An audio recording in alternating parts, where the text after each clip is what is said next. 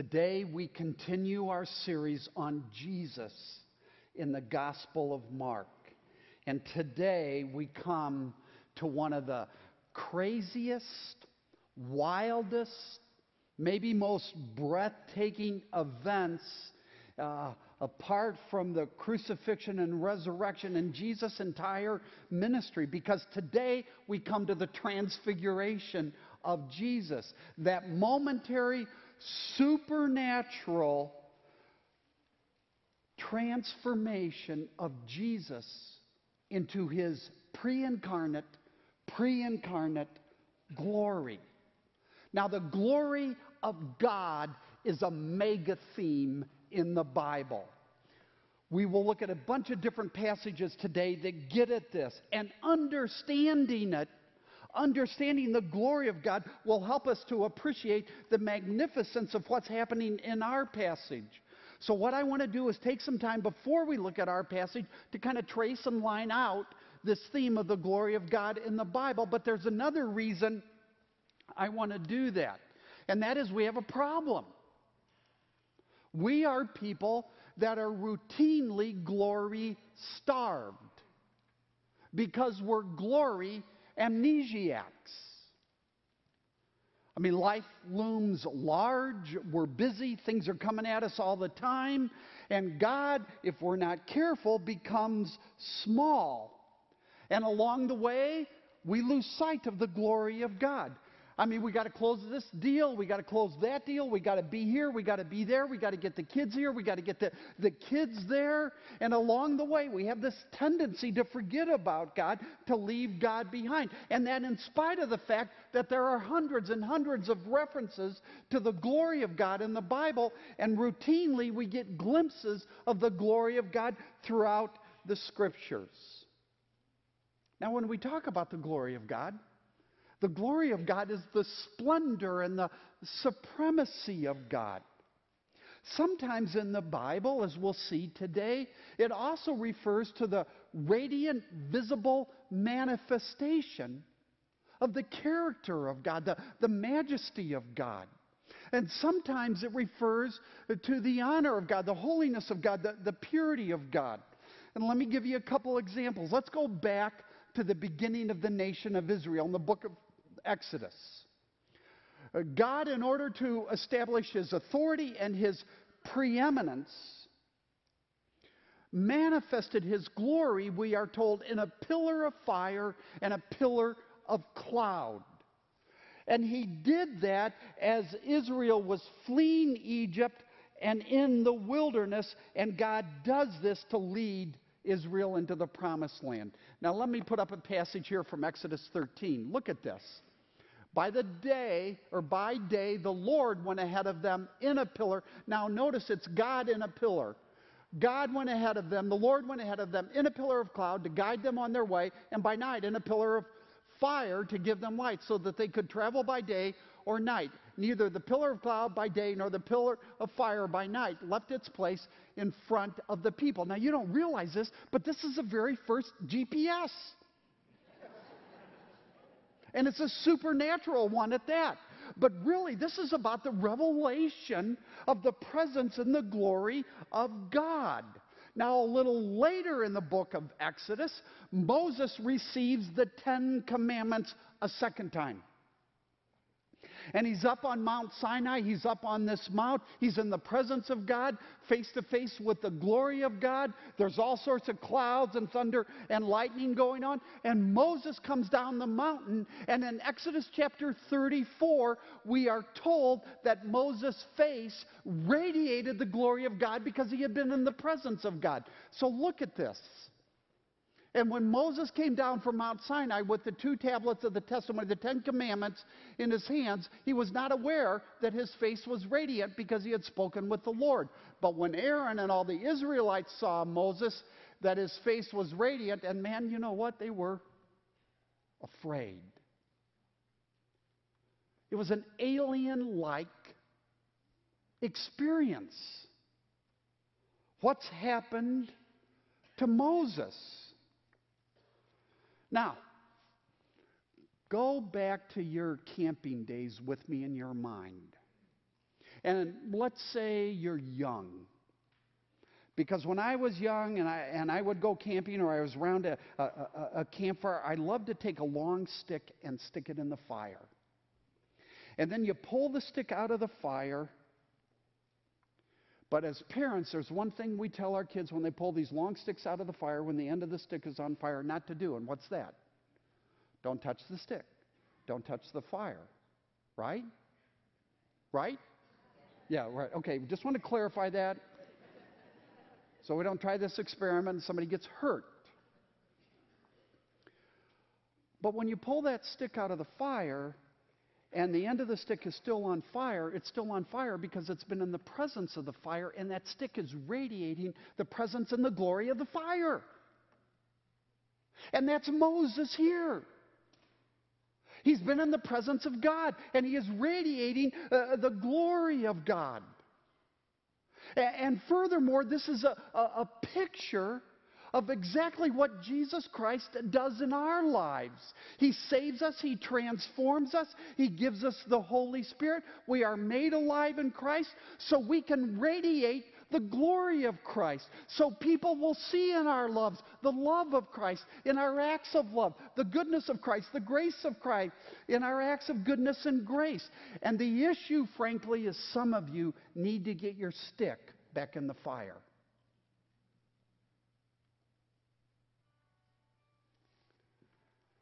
Let's go on.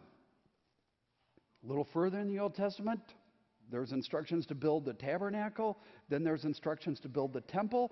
And what do we discover? Sure enough, God shows up and he fills the tabernacle and then the temple with his glory. So let's look at an example of this relative to the temple.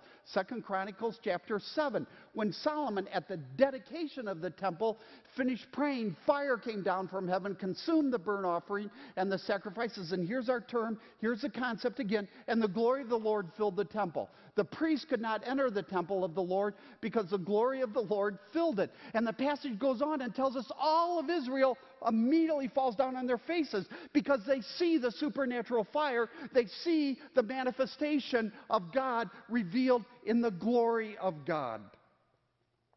Now note here that the fire consumes the sacrifice. That is not insignificant because that points to and shows us that God, in order to be present, must deal with sin. Sin must be dealt with. There must be a sacrifice, pointing to how God will ultimately work with his Son in putting him to death as the ultimate sacrifice for our sins. And the glory of God coming down here in the temple among the people of God, filling the temple of God, anticipates, points to how Jesus will come down from heaven and dwell among us. And by his Spirit fill us. Which is exactly, by the way, what John says in John chapter 1 and verse 14. And the Word was made flesh and dwelt among us, and we beheld his glory. The glory of the one and only. This theme is all over the Bible. It's a mega theme of the Bible. Now, years go by, and we come to the prophets in the Old Testament, and God periodically reveals his glory to the prophets. So say Isaiah chapter 6. Isaiah in chapter 6 has this incredible vision of angels and the glory of God. And there's smokes and there's flashing. And he sees these seraphs. And he hears the angels singing, the angels speaking. And what do the angels say? Holy, holy, holy is the Lord God Almighty. The whole earth is filled with his glory. Glory. 150 years later, the prophet Daniel is given another vision of the glory of God. Only this time, Daniel's vision is of what we know as the second coming of Christ, when Jesus will return in glory. Still future for us, but way back in the Old Testament, Daniel had this vision of the glory of God. Look at how he describes it. In my vision at night, I looked, and there before me was one like a son of man, coming with the clouds of heaven. He approached the Ancient of Days and was led into his presence, and he was given authority. And here's our word: Glory. Glory. When Jesus comes again, he will come in glory. So from the beginning of the Bible to the end of the Bible, glory, the glory of God is one of the mega themes of the Bible. But over time, Israel forgot about God's glory.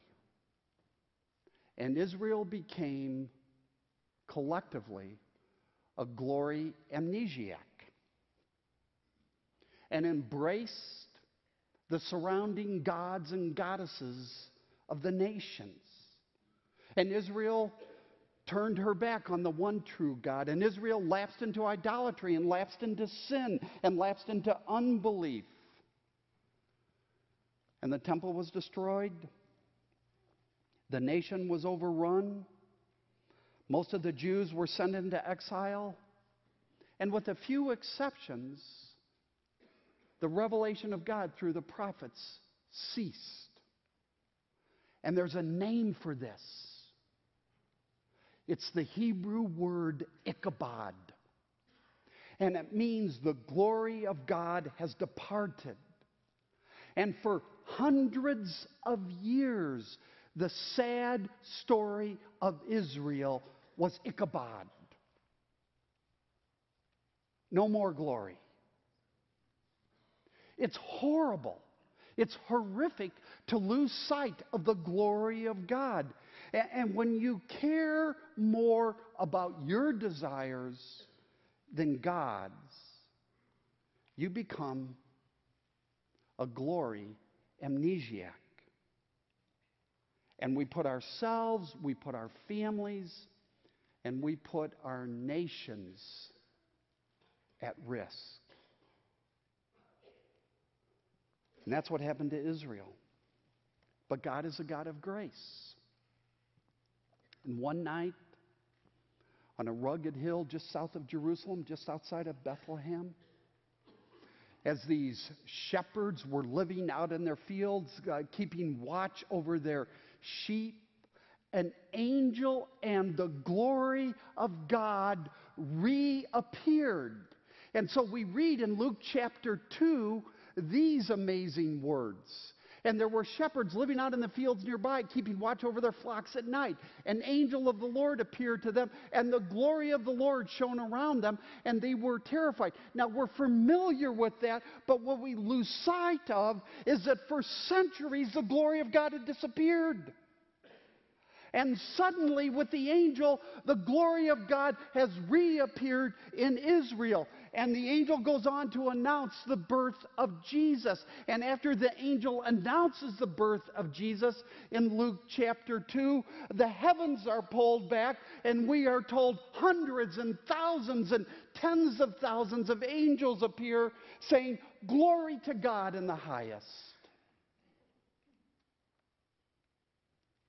And out of nowhere, I mean, out of nowhere, and because God is a God of grace, the glory of God has reappeared in the birth of a baby named Jesus.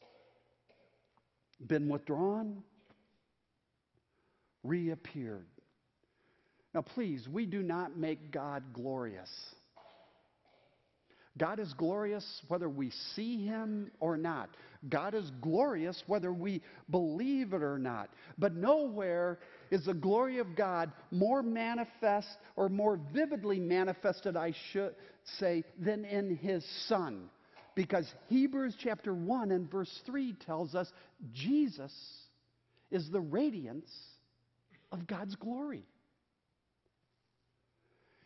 Now, 2,000 years later, here we are. And even today, in spite of the advent of Jesus Christ, the testimony of the New Testament, the accessibility of the New Testament, I mean, it's just a couple clicks away on our phones. We still have this tendency to lose sight of the glory of God, to walk away from the glory of God, to ignore the glory of God. Especially when life gets hard, especially when God takes us through difficult periods. And we're confused and we're bewildered. And that is exactly what is going on in the disciples' lives when we come to our passage in Mark chapter 9 and the Transfiguration. So if you haven't done so, turn to Mark chapter 9 and verse 1. Now, 30 years have gone by since the angels appeared to the shepherds, since the glory of God was first manifest in Jesus. And Jesus here in Mark chapter 9 is about 2/3 of the way through his earthly ministry. This ministry of miracles and healings, all manifestations of the glory of God. His ministry of teaching and disciple making, other aspects of the glory of God. But Jesus, at the end of Mark chapter 8, has just dropped 2 bombs on the disciples. And their world, in a matter of minutes, has been turned upside down and inside out. Because if you go back, as I mentioned last week, to Mark chapter 8 and verse 31, Jesus, for the very first time, reveals to his disciples that he must suffer, he must be rejected, and he must die. And the disciples, they had no categories for that. Because the anticipated Messiah in Israel was a conquering king, a political persona who would come and vanquish the Romans and restore Israel to the Jews. And so when Israel and the disciples thought about the Messiah, they thought about politics and they thought about power. But in Mark chapter 8 and verse 31, Jesus describes something new, something different, a new and a different kind of glory, the glory of the cross. And then, to add insult to injury, in verse 34, he tells the disciples they too must deny themselves, they too must take up their cross, and they too must follow him. So here, when we come to Mark chapter 9 and verse 1, this air, the oxygen between Jesus and the disciples is thick with confusion, thick with despair, thick with bewilderment. As a matter of fact, it's so thick that the disciples can barely breathe. Now let's read verse 1. And Jesus said to them, I tell you the truth, some who are standing here will not taste death before they see the kingdom of God come with power. Now, the kingdom of God coming in power could be a reference to the transfiguration. It's about to happen in the next verse. But more likely, it's a reference to the larger events of Jesus' crucifixion, his resurrection, and his ascension, which the transfiguration points to. And we read in verse 2, after 6 days, that would be 6 days after Peter's confession that Jesus is the Christ, the Messiah, the anointed one, back in chapter 8 in verse 29 when they are in Caesarea Philippi. Here 6 days have gone by, and we read after 6 days Jesus took Peter, James, and John. Not all the disciples, 3 of the disciples, his inner circle, if you will, his leadership team. And he led them up a high mountain, likely Mount Hermon. Here's a picture of Mount Hermon. It was a mountain dominating the landscape of northern Israel, elevation about 9,100 feet, a beautiful place close to Caesarea Philippi, where they had been. And we read, they were alone. There he was transfigured before them. His clothes became dazzling white, whiter than anyone in the world could bleach them. And there appeared before them Elijah and Moses, who were talking with Jesus. Now, this is crazy. This is wild. Who makes this kind of stuff up? It's really hard to. Luke tells us that in addition to the clothes, Jesus' face was shining. And Luke also adds that Jesus is discussing with Elijah and Moses his coming death and what's going to transpire in Jerusalem. Now let's go back to verse 5. And Peter said to Jesus, Rabbi, it is good for us to be here. You know, Jesus, it's really good I'm on your team. Jesus, it's really good that you have me. Now, I'm not bragging, but I'm just saying, Jesus, it's good that I'm here. Let us put up 3 shelters. Now, this goes back to the Jewish Feast of Tabernacles, the booths, where they would build shelters, one for you, one for Moses, and one for Elijah. He did not know what to say because they were so frightened. Now, that's a great definition of or description of what it means to open your mouth and insert your foot. You don't know what to say, so you say something. And that's Peter here. We got a little comic relief. But yet there's also, Peter's trying to do something consistent with the Old Testament. And then we read verse 7, then a cloud appeared and enveloped them. And again, a cloud is a symbol of the presence of God. And a voice came from the cloud, this is my son whom I love. Listen to him. Suddenly when they looked around, they no longer saw anyone with them except Jesus. As they were coming down the mountain, Jesus gave them orders not to tell anyone that they had seen, or what they had seen rather, until the Son of Man had risen from the dead. They kept this matter to themselves, discussing what rising from the dead meant. They had no categories for this. And as a matter of fact, they're too scared to ask Jesus, what does rising from the dead mean? Because if they affirm some sort of rising, then they're somehow affirming a dying, Jesus being killed. So they divert the issue and they ask about Old Testament prophecy. So they ask him, why do the teachers of the law say that Elijah must come first? Jesus replied, to be sure, Elijah does come first. Now, Elijah in the Old Testament is an Old Testament picture or a type of John the Baptist who came before Jesus. Why then is it written, Jesus asked, that the Son of Man must suffer? Now, suffer, it was written in Isaiah 53, according to Jesus' interpretation of Isaiah 53, and be rejected. But I tell you, now notice this, Elijah has come. In other words, John the Baptist has come. And they have done to him everything they wish. They killed him. Just as it is written about him. And what I want you to note is Jesus' conversation immediately before the transfiguration is all about his death. And he comes out of this incredible, wild, crazy transfiguration, and the first thing Jesus is talking about again is his death. We're now in the second half of the Gospel of Mark, and Jesus will continue to anticipate, to predict, to describe, to talk about his death. Now let's go to verse 2, because in verse 2 we have a description of this transfiguration. Now the word transfiguration, our English word, comes from a Greek word that means metamorphosis. It's where we get that word from, our English word. It's transliterated into English from the Greek.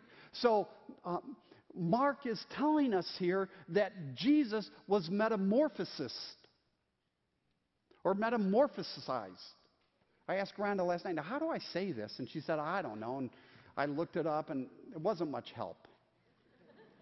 So don't send me an email because I know I'm butchering the English language here. The word means Jesus was changed. Jesus was transformed. And Mark's focus is on Jesus' clothes because the clothes capture the transformation. Luke, in his account, tells us these clothes were as bright as a flash of lightning. It doesn't get much brighter than that. So here in one brief moment, what happens? The veil of Jesus' humanity is pulled back, and the overwhelming brilliance of his deity shines through, punches through. And Jesus is seen in the splendor that every single star in the universe, every single angel has seen since creation. Jesus is now standing in his pre-incarnate as well as his future glory. And who would think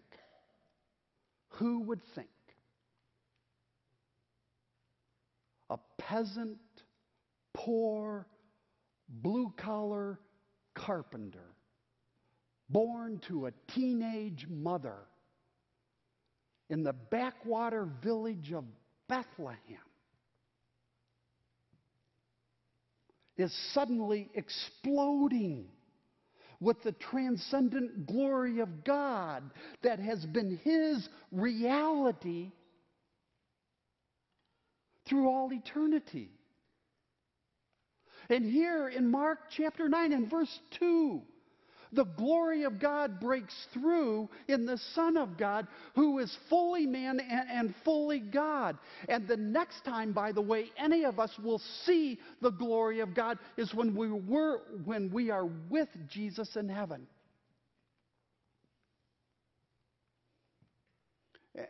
Let's talk about that for just a second. Look at this verse from Revelation chapter 21. And the city, that's a reference to the New Jerusalem, does not need the sun or the moon to shine on it.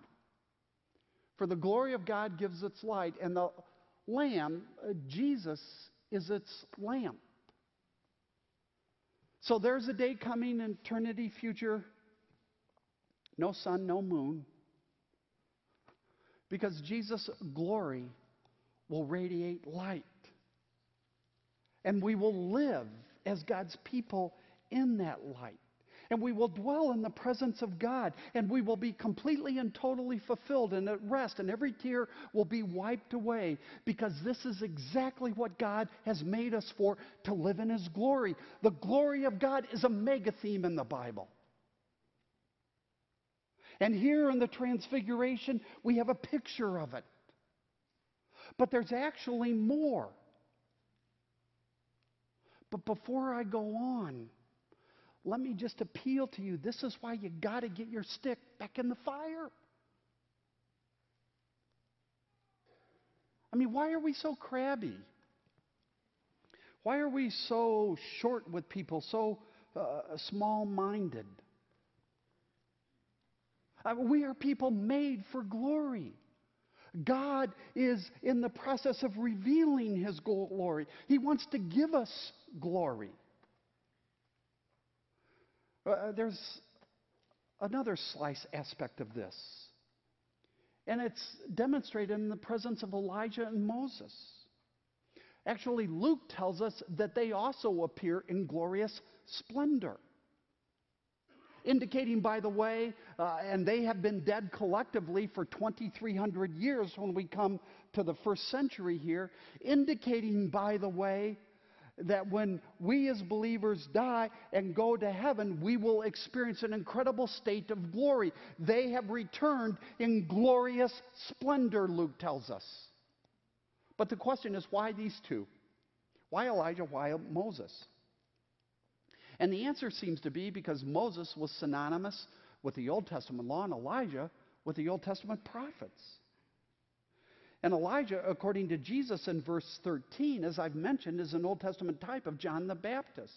And even though these two guys have been dead for 2,300 years together, their presence here talking to Jesus tells the disciples that the glory of the law and the glory of the prophets is now being fulfilled in the glory of Jesus.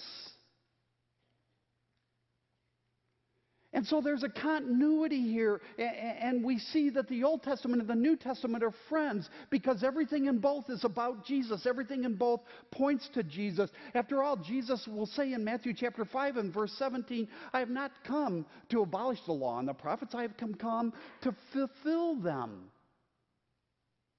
And that fulfilling is what we see here in the presence of Elijah and Moses. These two great Old Testament leaders confirm, add to, speak to, enhance the glory of Jesus being revealed. Not only his deity, but what Jesus is saying about his suffering. And then, as I said, we have this little comic relief going on with Peter. Peter, always overzealous, is willing to say whatever comes to mind. I have a problem of being just like Peter in that and regularly open mouth and insert my foot. But really, if you peel it away, you know what Peter's doing here? Peter wants to start the first small group. Hey, we got a shelter for you. I mean, think, this would be a wild group. Jesus, Moses, Elijah. And Peter saying, it's good. I'm going to be a part of that group. I'll add something. He wants to start a small group. Now, listen to me. He wants to indefinitely sustain a mountaintop experience. And you cannot indefinitely sustain mountaintop experiences. Thankfully, God interrupts Peter. And in the next verse, we read, the cloud descends, and God speaks, and God says, this is my son, whom I love.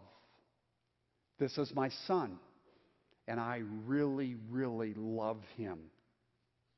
In other words, God is saying Jesus is not just another man. Jesus is not just another prophet. Jesus is not in the same category as Moses and Elijah, as other religions want us to believe even today.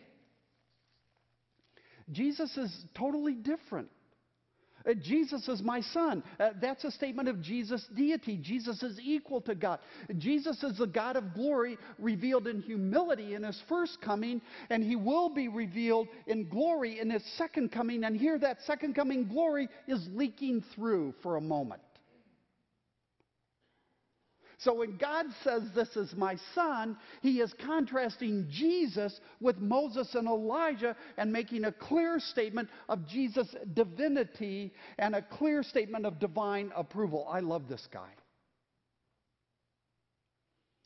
And now we come to God the Father's last three words, which are really the climax and the point of the transfiguration. And God says, listen to him. Listen to him. Listen to Jesus. Don't capitulate to glory amnesia.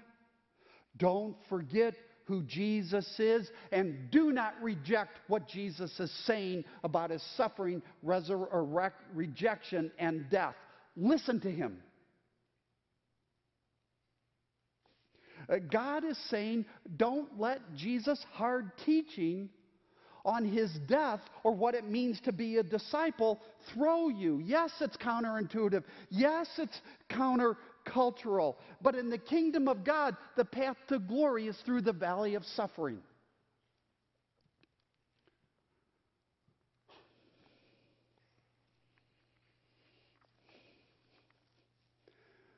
Listen to him. That Jesus would die didn't make any sense to the disciples. It didn't make any sense to anybody in Israel. And 2,000 years later, it still doesn't make any sense to religious and or secular sensibilities. But because the disciples are struggling with the death of Jesus, they are given a vision of the glory of Jesus, that they might listen to the words of Jesus.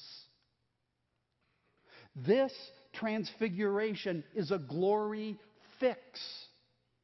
It's a divine ratification, because when we lose sight of the glory of God, we stop listening to God, especially when we're confused, especially when it's coming down hard, especially when it's a bad period. And man, that's when we don't want to deny ourselves, and that's when we don't want to take up the cross. So let me land this by saying it this way. Your greatest need, my greatest need, is to listen to Jesus. Listen to him. To obey Jesus. To submit to Jesus. To deny yourself, take up your cross, and to follow Jesus. To say yes, sir, to Jesus when everything inside you wants to scream no, sir. And parents, God has given you children.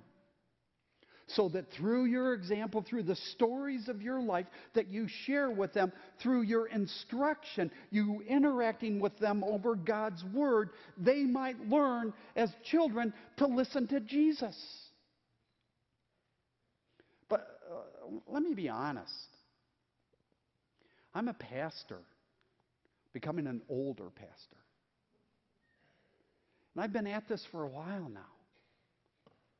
And I should be better. But I'm not. My problem is that too often I care about my desires more than God's. Way too often. So yeah, I'll deny myself and I'll take up my cross and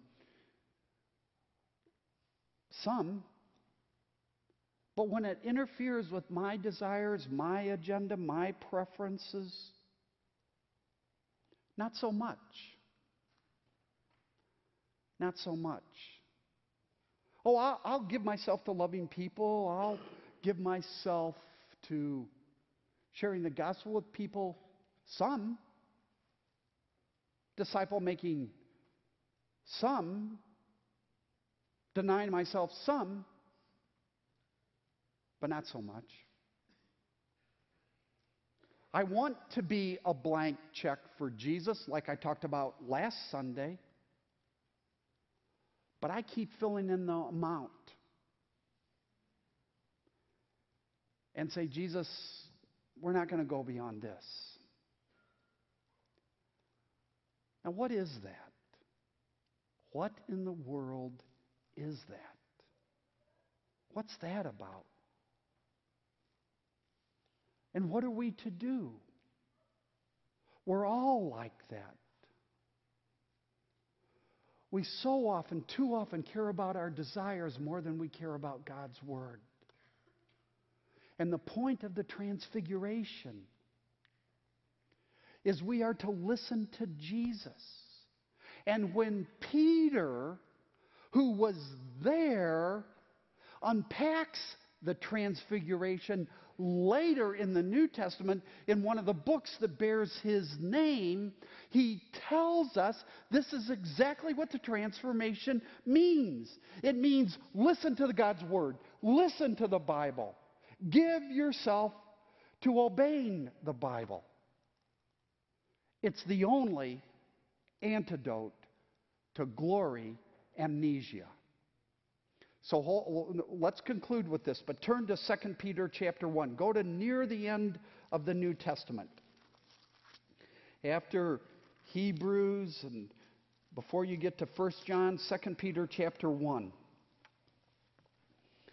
And I have taught on the Transfiguration before, but I've never connected the Transfiguration account in the Gospels with this account of Peter's testimony. Look at verse 16. We did not follow cleverly invented stories when we told you about the power and the coming of our Lord Jesus Christ. But we were eyewitnesses of His majesty. For He received honor and glory from God the Father when the voice came to Him from the majestic glory, saying, "This is my Son, whom I love, with whom I am well pleased." We ourselves heard this voice that came from heaven when we were with Him on the sacred mountain. This is a reference to the Transfiguration. And Peter's point is, we didn't make this stuff up. This isn't a bunch of religious hocus pocus. This has divine, supernatural origins. Now notice what he says next, verse 19. And we have the word of the prophets made more certain. And you will do well to pay attention to it, as to a light shining in a dark place until the day dawns and the morning star rises in your hearts. Above all, you must understand that no prophecy of Scripture came about by the prophet's own interpretation. For prophecy never had its origin in the will of man, but men spoke from God as they were carried along by the Holy Spirit. Christianity has supernatural origins. That's the first paragraph we read. Then in the second, Peter is saying, so does God's Word. On the mountain, God said, listen to Jesus. Here in 2 Peter chapter 1, Peter says, listen to God's Word. Study it, memorize it, drink it in, let it wash over you, live under it, talk about it, listen to sermons, read books, be a person of the Word. You will do well to pay attention to it. And when you put these two beautiful paragraphs together on the heels of the revelation of God's glory to Peter, what Peter is saying, the way we get to God's glory is through God's Word.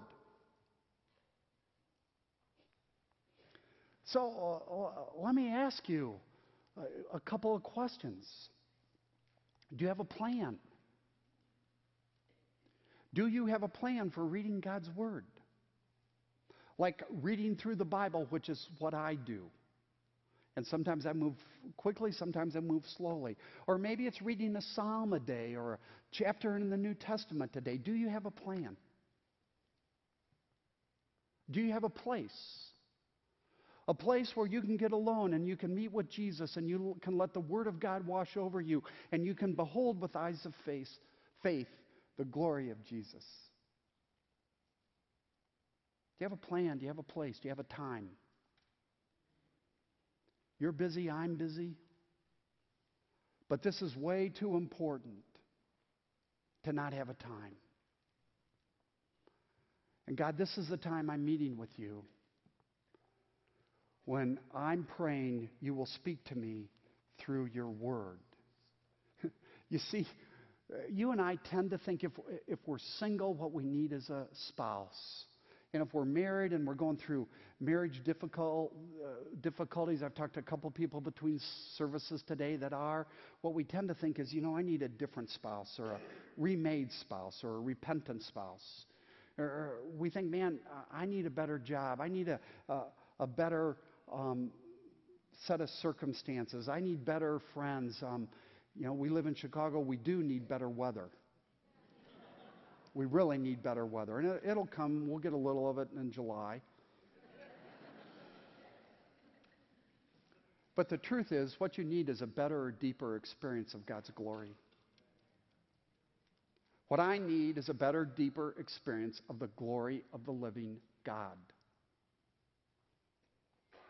through the intake of God's Word. So I want to plead with you today, based on the authority of God's Word, to get your stick back in the fire. Let's pray. Father, thank you for your Word. And now as we worship, we pray that you would speak to us, that you would encourage us where we need to be encouraged, that you would rebuke us where we need to be rebuked, that you would challenge us in the areas that we need that. And we ask, God, that you would give us grace, that you would visit us. Thank you for this moment. Thank you for the fact that we are right here, right now. And we love you. And we pray in Jesus' name. Amen.